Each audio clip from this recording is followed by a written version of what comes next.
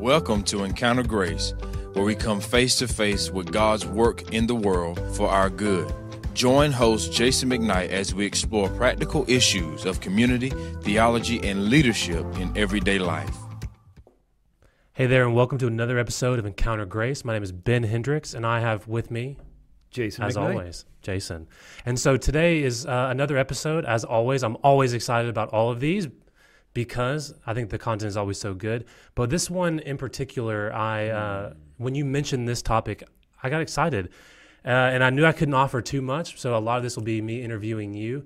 But it's one, as we get closer and closer to 9/11, to this weekend of the 20th anniversary of something that we couldn't possibly have ever imagined. No, it's true. Until it happened. And, you know, there will be moments, and we've already had some where we, in our own communities, where we can remember and memorialize the loss. But what we want to do today is not just do that, right, but rather to help, honestly, me in some ways, but so many of our listeners as well, process and think clearly about several things, especially as we're kind of back in the swing of some of this, as we're witnessing a bit of a current disaster, if I can say that, in Afghanistan right now. I'm grieved at it. So Jason, let's kind of like relive a few of the moments of 9/11. Let's go back 20 years. Not all of us were in grade school like I was, and then attempt to kind of, if you could help us think clearly about this and enter into the worldview of those who did it, and then I think lastly, kind of turn our attention and help us process kind of what's going on currently in Afghanistan to see if was this all a waste. Yeah, well, let's do that. Let's think back. I think a Tuesday morning, sunny September, blue skies. I lived in Boston at the time, which is interesting because several of the planes left. I think all of them left from Boston. And something diabolical awoke us from our slumber. A plane flying directly into a skyscraper. And we discovered something as a culture, that the world is an evil place. Now, people had been saying that. There really is a right way and a wrong way to live. I mean, we know this. We talk about biblical worldview. We've been doing this for a couple of weeks. There really is a right way and a wrong way to live. But our sleepwalking culture had the luxury of ignoring that and of mocking those voices. And they would say, there's no objective truth. All cultures are equally good. None better, none worse. Get off your high horse. Live and let live. And then a plane flew into a tower. And then minutes later, a second plane into a second tower. And it wasn't an accident. It was something on purpose, because all cultures are equal. Oh, wait. And then a plane flew into the Pentagon. And then a field in Shanksville, Pennsylvania, where passengers gave their lives to save more destruction. And on 9/11, 3,000 people perished. Moms and dads, not at war, just at work. And first responders who walked into harm's way to save others and paid for that with their lives. I mean, 9/11, we saw heroism in those first responders, in those Flight 93 passengers. We saw stoicism as people just did the next right thing. They stood in the gap. They set aside, so much of the petty silliness that makes up so much of our time. And they stepped out in strength. We saw a calling out to God, a national day of prayer called by the president, services of remembrance, church attendance spiked. You were in grade school. I was, that weekend, I had been assigned to preach at a little small church in a Massachusetts small town, Pulpit Supply. Never been there before, never been there since, didn't know the people. And it's like, well, I can't just do the next sermon in the series the pastor wanted. We've got to talk about this. Yeah. But people were hungry. They were hungry for God. But we saw something else on that day as well, is the concept of good and evil re-entered our public discourse. And there really is right and there really is wrong. And no longer, and at least for a few moments, no longer could our culture pretend that all truth is equally valid, quote unquote, all truth. Every last person that day agreed that to fly a plane into a building is wrong, objectively bad, it is evil. So we, as Westerners, Western Europe, Canada, the U.S., we were awakened to the fact that the prosperity and opportunity of the West just weren't embraced by everyone. And a lot of people couldn't understand that. That's a good point. That there were still people in the world, ideologues in the world, who hold a different worldview. And if I can maybe be so bold to say, a Stone Age worldview. And that radical Islamic worldview came crashing into the liberal democracies of the West and the postmodernism of the Western worldview that day. So what is this worldview of these Al-Qaeda folks? What's going on? It's an interesting thing. Like, I don't know that I know everything about it, but we've had 20 years to study it. I did a self-study course a couple of years later from Bill Warner, and I learned a lot because, I love this Clyde, who we all know, Clyde Austin. He read the Quran after 9/11. He read the Quran. He said, well, let me learn about what is motivating at least these people and try and figure it out. And I think, that's the kind of thinking Christians we want. And I didn't read the Quran, but a few years later, I did a self-study course, and I kind of tried to understand Islam as a whole, and then where does this radical group fit in? Because not everyone's Al-Qaeda. Yeah. So where does that fit in, and how does that matter? And then the Taliban, which again, we're back in Afghanistan, and we all know Boko Haram in Nigeria, and Al-Shabaab in East Africa, and ISIS, which came and went, or did it go? I mean, I don't know, but for Al-Qaeda anyway, and this super radical fringe, all these groups we named, anything that smacks of Westernism, Western progress, must be removed. Any rights or opportunities for women must be eliminated. I don't know if you've seen the memes going around, maybe 6 or 8 or 9 pictures of a woman and a girl and her doll dressed in clothes that are modest but open all the way to where they're just in the absolute burqa with the tiniest slit. And it's just this really sad, and that's the progression. Any rights or opportunities for women must be eliminated. Any openness to another worldview or religion must be conquered. That's the word, conquered. So Al-Qaeda. Taliban had given Osama bin Laden safe harbor to recruit and train and hatch schemes of destruction. So why would he do this? And what are these Islamic terrorist groups? And is it the center of Islam, or is it the fringe of Islam? And I think that's kind of a big question. Yeah, and it's already so many great points, and just I think a better understanding of the context of how do we get there? Because one of the things you said that I really found so interesting was, and I guess it's hard for me to look back because I really was in 5th grade when this happened. Was this worldview that was brought to the forefront. I mean, one, because Americans, we were living in, we didn't have to face the good and the bad or the evil, and then all of a sudden we did that again. We were all in unison at some level, going, we all can agree on this one thing, that flying a plane into a building is bad, is evil. And so I actually remember the first time being in 5th grade going, man, I'm scared. There's something to this.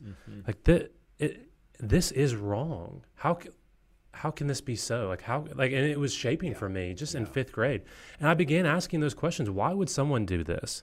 How did we get to terrorists? How did we get to this point? Can you help kind of answer that? So, and to answer that, there's 2 ways that you need to do it, and we're not going to be able to do both of them adequately. Okay. So, in a sense, we're doomed to fail from the start. Good. But the one is to consider the Islamic worldview from within. Okay. And where do the radical Islamists fit? The second is to say, all right, what are their grievances with the West? And, Western foreign policy and American foreign policy and oil and equipping mujahideen when the Soviet Union invaded and all that kind of stuff. And I just don't know enough about all that. But in any event, there's always ways we can do things better. Let's try first, instead of only focusing on, well, what about our foreign policy? Let's say, well, what is this worldview that actually has been around for 1,400 years and in different ways? So let's kind of start there. And if we want to be thinking Christians in the world, let's try to think of what is a Muslim thinking about themselves, about their world in Afghanistan, in Iran, in Saudi Arabia, here, and then what are they thinking about Osama bin Laden and Al-Qaeda? Okay, yeah. And what is Osama thinking about Osama bin Laden? And okay, of course, he's not thinking anything more, but back in the day.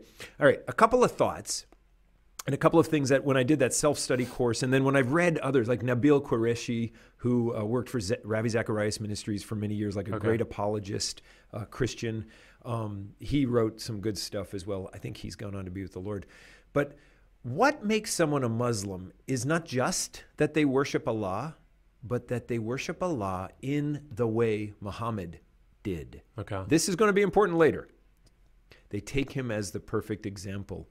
And his words are the hadith, which is one of the big books. So his words. And then his way of life is the sunnah, from which we get Sunni Muslims. But sunnah, his way of living, and his words and his way, his hadith and his sunnah are the words and way that Muslims need to do. So again, not just worshiping Allah, but worshiping Allah the way Muhammad did. So for regular Muslims, they submit to Muhammad's way. By the way, the words Islam and Muslim are the same root words, and they mean submission. Okay. So the whole religion starts, the whole worldview starts, the whole political system starts with the concept of submission, which is why Abdullah is one of the biggest names in the Muslim world, Abdullah. Well, Abed, Allah. So Allah, the God, Abed. What is ABD? Well, in Hebrew, it's slave. And in Arabic, it's slave. Slave of Allah. That's who they want to be. Of course, we are bondservants of Jesus, and so we get that. Yeah. But that's their heart, is submission, total obedience, the beginning of it. So, worshiping Allah in the way Muhammad did. They have primary texts. We've already talked about the Hadith, but everybody knows about the Quran. And the Quran is the series of revelations that Muhammad received. Some of them he got in Mecca, the first 10 years. Some of them he got in Medina when he moved out of Mecca. And the Quran is made up of 114 chapters. They call them surahs. And here's the fun thing, which is a little bit confusing. They're arranged by length. They're arranged by length, not arranged by chronology or topic. Okay. So you get all the topics all mixed in, and all the chronology, early written ones and late written ones, all interspersed, because they just said, let's put the longest one first, shortest one last, and just line them up by height. It's kind of like, the old family photos. Yeah. So the Quran, and I'm not laughing at the Quran, I'm just saying that's what it is. But it makes it confusing, and we'll get to that in a second. There were competing Qurans in the earliest days following Muhammad's death. And it wasn't until the third caliph, Uthman, who finally gave approval for the Quran we have today and ordered it in and then he took all the other ones and destroyed them. So we have no idea. We have no textual criticism. And that's where the Muslims say, oh, we're so much better than the Bible. We have this direct revelation, and they all agree. Well, it's because he destroyed all the other ones. Yeah. Whereas the New Testament, we have tens of thousands of manuscripts. And yeah, there's a comma here and there and a misspelling of a word here and there, but we can triangulate backwards and know what the original said. Yep. But that's for another day. All right. 5 schools of thought. So because the Quran is confusing, because the Hadith is so big, Muhammad's words, and the Quran is Muhammad's revelations, you need a bunch of jurists or scribes, priests, imams, to understand how to live. And so your imam really matters. The mosque you're in and your imam, like I'm looking at you, Ben. Yeah. You're the imam. Like, so I want to know what to do, and I want to know how to worship God the way Muhammad would. I come to you and say, help me out, because here's my idea. And then you say, no, this is how you would interpret the Quran and the Hadith. Well, there's thousands of imams, thousands of mosques around the world. They're going to interpret them differently. Over time, there's 5 schools of thought so that people kind of line up with, and imams would sort of be in one of the 5. 4 of them are the same. One of them is different, and that's called the Shia school of thought. And that's where we get Shiite Muslims. Okay. So there's Sunni Muslims. And they're Shia Muslims. So even Islam is not this monolithic whole. There's Shia and Sunni. You might have heard those 2 words. Shia is Iran. Sunni is everyone else. Okay. I mean, just basically. Yeah. And so Sunni is Saudi Arabia, Egypt, Indonesia, blah, blah, blah, North Africa. But the Shia is the Iranian version of Islam. And wherever Iran helps. That's why Iran is the Hamas, Hezbollah in Syria, in Iraq, so much Shia is coming over. The Houthi rebels in Yemen, the Shia Muslims fighting against the Sunni Muslims. And that's really why Saudi Arabia and the other, like Kuwait and Qatar, they're nervous of Iran's growing presence in the Middle East because they don't like Shia Muslim Islam. Yeah. So it's fascinating. It's just really, really interesting. All right. Which is why, by the way, in 2020 alone, you saw 5 countries, Sunni countries, conduct the Abrahamic Accords with Israel. Because Iran hates Israel, and they're like, we got to balance, and we got to get another ally in this.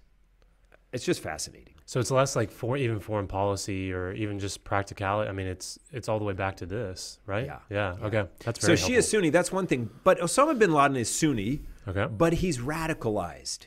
And Al-Qaeda and ISIS and all these things, they're radicalized within. So we've already mentioned Hamas and Hezbollah and all that. That's funded by the Shia, by the Iranians. But even within the Sunni side, there's some super fundamentalists out there. And it's kind of like within Christianity. You've got liberals who sort of like say, hey, man, whatever the culture says, that's okay, and we'll just add a little dash of Jesus to it. Sure. And then you've got super fundamentalists who are bombing abortion clinics, righteous anger and saving babies. Like, we're like, no, both of these are totally wrong. Yeah, absolutely. So also within Islam, you've got a range of beliefs and practice. But the other thing you've got, if you're going to be a good Muslim, you're following Allah the way Muhammad would. But here's where it gets confusing. There's the Muhammad of Mecca and there's the Muhammad of Medina. And remember the Quran, and it's just arranged by length. So you don't know which surahs, chapters are written in Mecca and which are written in Medina. And here's why it matters. Muhammad initially received revelations from Allah's messenger Gabriel, and they were focused in the early years in Mecca, they were focused on religious principles and how to sort of do spiritual life in this world with a huge focus on the end time, the apocalyptic judgment before Allah. And in those 10 years, he gained about 150 followers back then in Mecca. He was kicked out of Mecca, driven out of Mecca. He landed in Medina, and now he has a different focus. It's the political growth of Islam. And the revelations he receives in Medina, those parts of the Quran that are from Medina, this has to do with the growth of Islam politically and how do we handle the unbelievers around us. And this is where he develops the concept of jihad, holy war against unbelievers. Unbelievers, by the way, kafir. And it's either unbeliever or infidel. Both are the same for him at that point. In the last 10 years of his life, based in Medina, so the first 10 years based in Mecca, religious, he gets 150 followers. The last 10 years of his life based in Medina, he conquers the Arabian Peninsula. Nice. That's a twist. I mean, he goes political. He goes jihad.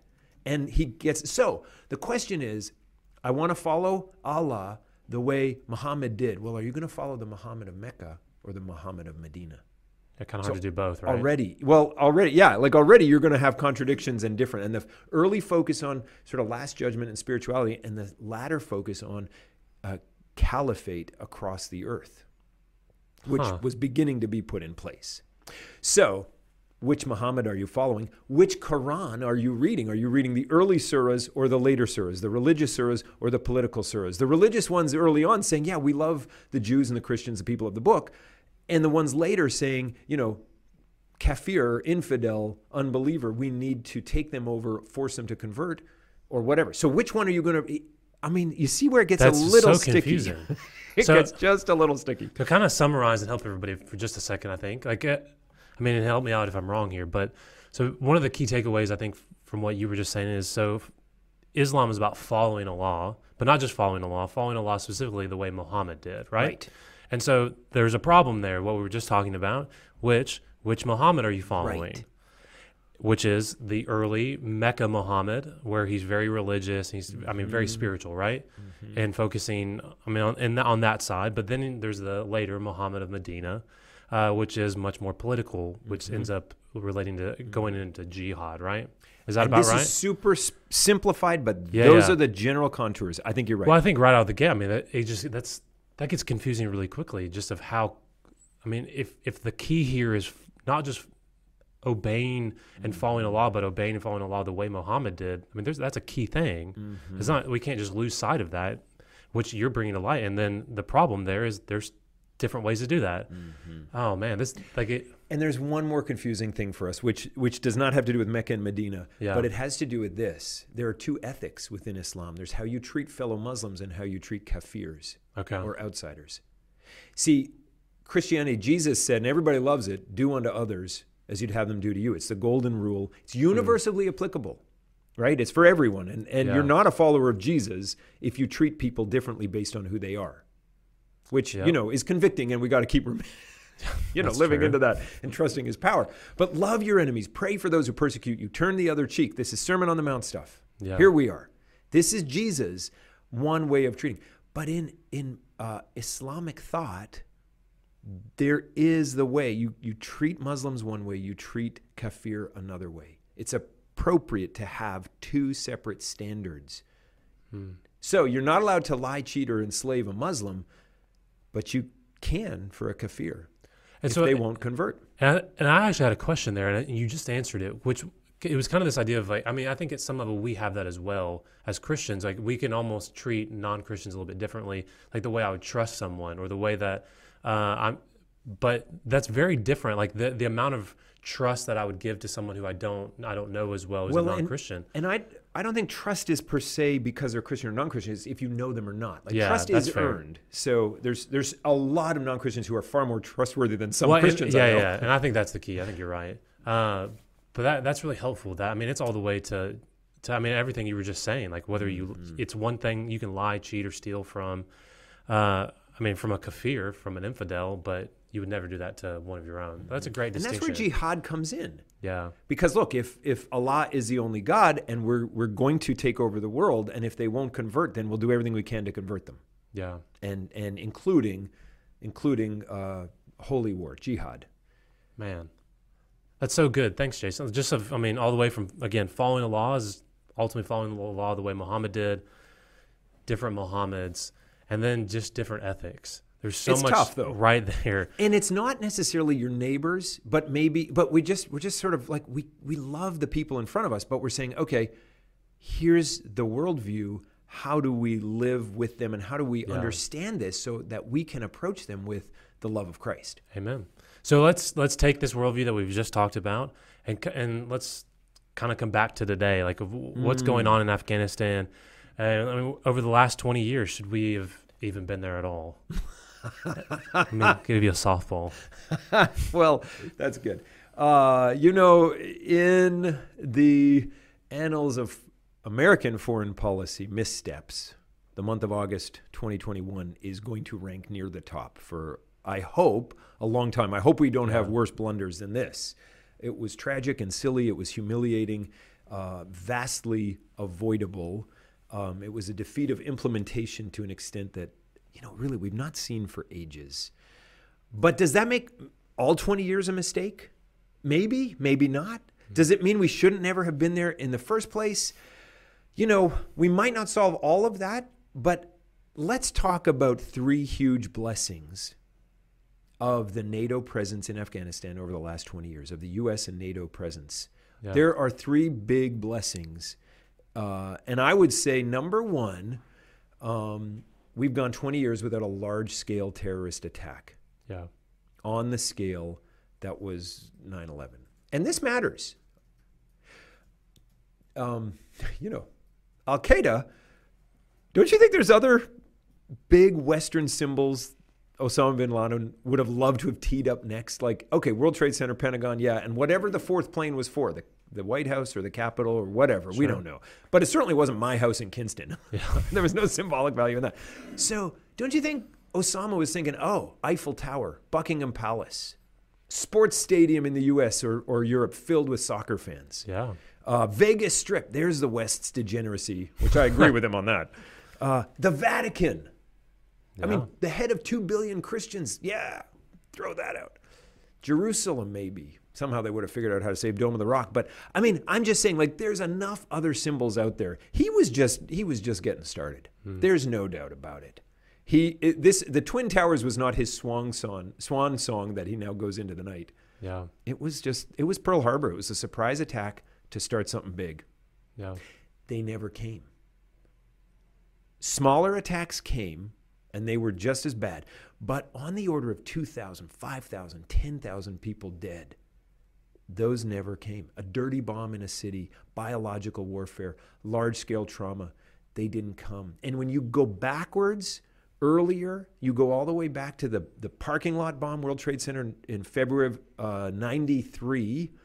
They were hoping to bring the building down. 6 died, 1,000 wounded. But they didn't bring the building down. A few years later, the embassy bombings, Kenya and Tanzania, 98. Nothing. USS Cole in October 2000. September 2001, the Twin Towers. I mean, look at that trend. Twin Towers wasn't the end. It was just, they were just ramping up their boldness and ability. They were learning something every time. And they had safe harbor in the caves of Afghanistan and under the Taliban. They did. But since then, nothing larger or nearly as large. And the arc of that increasing destruction was broken. Yeah, we saw the 7/7 Tube London attacks, the nightclubs in Paris, the Indonesia bombing, and several other things like that. But that's not the same as the World Trade Center or the Vatican or Buckingham Palace or whatever, you know.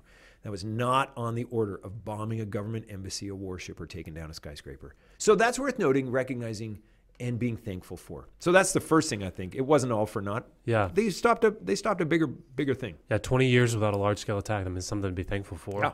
I think the second one is that we've had 20 years. I mean, there have been 20 years of national growth and pride. Like, I mean, literally in Afghanistan. Like in Afghanistan. Yeah, absolutely. For 2 decades, Afghanistan has had like a varying but a degree of freedom, of prosperity and growth that, I mean, when I look back, like there's no way they could possibly have imagined they would have in 1999. Like, there's just no way. When the grip of the Taliban was around their throats, like there's no way they could have ever expected that within the next 2 decades they would be having the freedom that they actually have. Yeah. I mean, like, look at what's been accomplished. Boys and girls schools, like, there have been Olympic and Paralympic teams.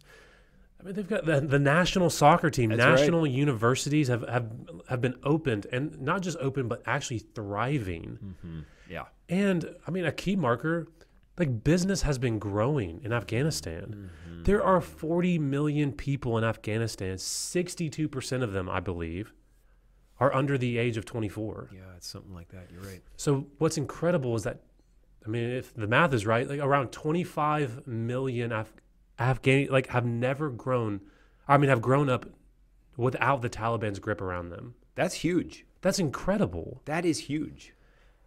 But and this is the part that really affects me, like that really hurts when last week, I think, when I was on Twitter and all of a sudden I see a video pop up. And it's like with the U.S. military leaving, and I see planes taking off, and I see these little specks falling. And we find out it's a 17-year-old soccer player who fell from the transport plane. Mm-hmm. Mm-hmm. And we go from seeming like prosperity, from 25 million people growing up never knowing really the Taliban, to 17-year-olds who are willing to risk everything because they don't believe they have a future under the Taliban. Mm-hmm. Like, you know, I just think we shouldn't discount the good that the U.S. and the NATO mission brought into that country. Like, I'm not saying we should do this in every country, and there were definitely missteps, right? Like, there were mistakes. That's right. But I'm just saying, at some level, there was a point where the amount of good that was done, I think, was worth the amount of time that we were there. And there has been success. And I think we'll watch this rolling back, and I think we'll see that that in so many ways this was good because we stepped in and helped humanity. Like, we helped people, we helped families, we helped men and women and children, again, be outside the grip of the Taliban, outside of disaster for 20 years. Mm-hmm. I think that's the second one. And I think that can't be overstated because they're not letting women go to school starting tomorrow kind of thing. Like, I don't know, I mean, we're recording this just a week or two before we're actually airing it, but we don't know no matter what the Taliban is saying, we don't know what's coming until it comes. And would that they would hold to their word, but probably not. And I think that's a tragedy. But at least for 20 years, 60% of the country has tasted the joys of freedom. The third thing, these 20 years, are they for naught? I'll tell you what, 20 years of gospel inroads into the country. So apart from security issues globally, apart from humanitarian issues in the country, the first two, there's a deeper joy. There's an eternal dividend that we will not know fully for years. Because along with NATO forces, along with U.S. military, you know who else came? The missionaries. Yeah. And they came to advance the gospel. And they came often in humanitarian ways, in love and care, in compassion, in people's hurting and lack of physical things, as well as scripture translation and things like that. As small as the Afghan church is, it's growing by leaps and bounds. And there are stories that are yet to be told of how the gospel really is taken root in Kabul and the other cities and towns and little villages that we don't ever know the names of, but we will in eternity. And of the remotest of the remote places on earth. And here's why we stress this. Because we, listening to this here in the U.S., I mean, we're like, man, Biden, you blew it on the implementation of this. Like, totally, you blew it. And you can go back and say, Trump, you blew it on negotiating with the Taliban and leaving out the Afghan government back last year. You can say that too. But what the biggest deal is not what it means for America's black eye. As bad as that is, and no one wants that. But here's the deal. The biggest deal is, will this usher in an outpouring of the Spirit in the Afghan church as they stand up for Christ in new ways and under new duress, and a new openness by others under a new darkness in Afghanistan, a new openness by others to the gospel. One thinker has said this, J. Dudley Woodbury said, whenever Muslim governments have adopted a militant type of Islam, and have tried to impose a form of Sharia law, and where there's a local example of the gospel, an alternate friendly Christian presence, it just opens the hearts of Muslims. Muslims are attracted to the gospel 8 days a week. Man. And so we don't know what's going to come there, but I'm telling you, when the gospel take roots, and it has, and it's growing, and now they have to stand up for their faith, and even the blood of the martyrs is the seed of the church. If they're going to be... I've been thinking that quote the whole time you've been talking. Yeah. Man. So we don't know the joy of this third one, but I think that's also one of the great good things that have come out of the 20 years of the NATO and U.S. presence. Yeah. I mean, 20 years of the gospel being poured into a country. Like, I just have to remind myself, and I do this with so many things. I mean, God can do more through 20 years of preaching, of gospel witness than we could ever through the perfect amount of foreign policy or whatever aspect that is. Absolutely. And there's just so much hope there. And I think that at some level, I can easily lose sight of that when, again, seeing these videos of kids being ripped away and the Taliban moving in and owning, like that, even amongst dropping the ball in a lot of places, even amongst wondering, was any of this worth it? It's easy to see this one thing, that 20 years of gospel witness, that's worth it.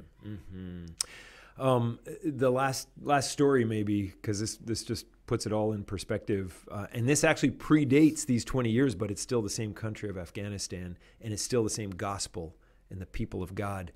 The Soviet Union invaded Afghanistan in 1978 and was there for 10 years.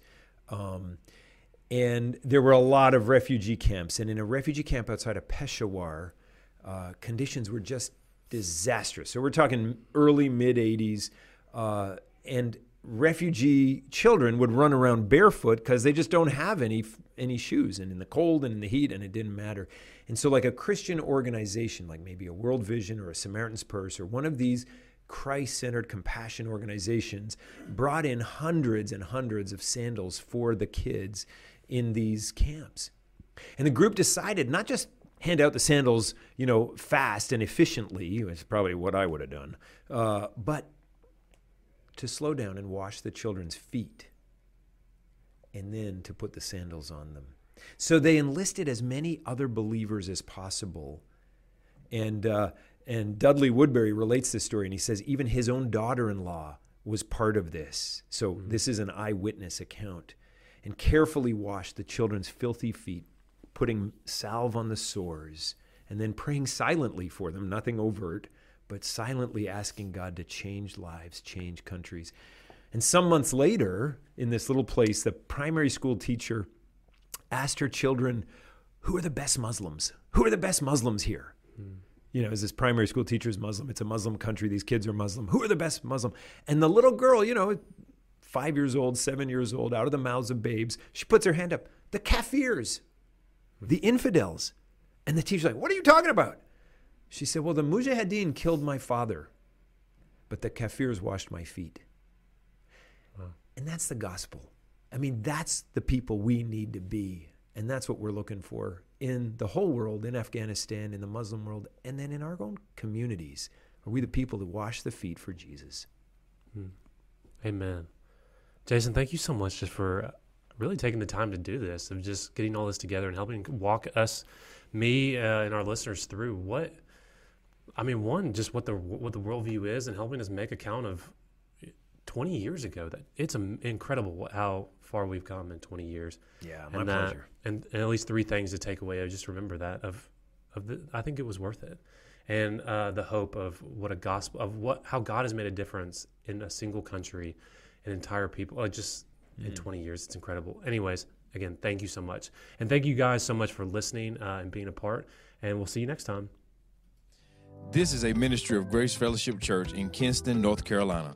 Visit gracekinston.org or follow us on Facebook and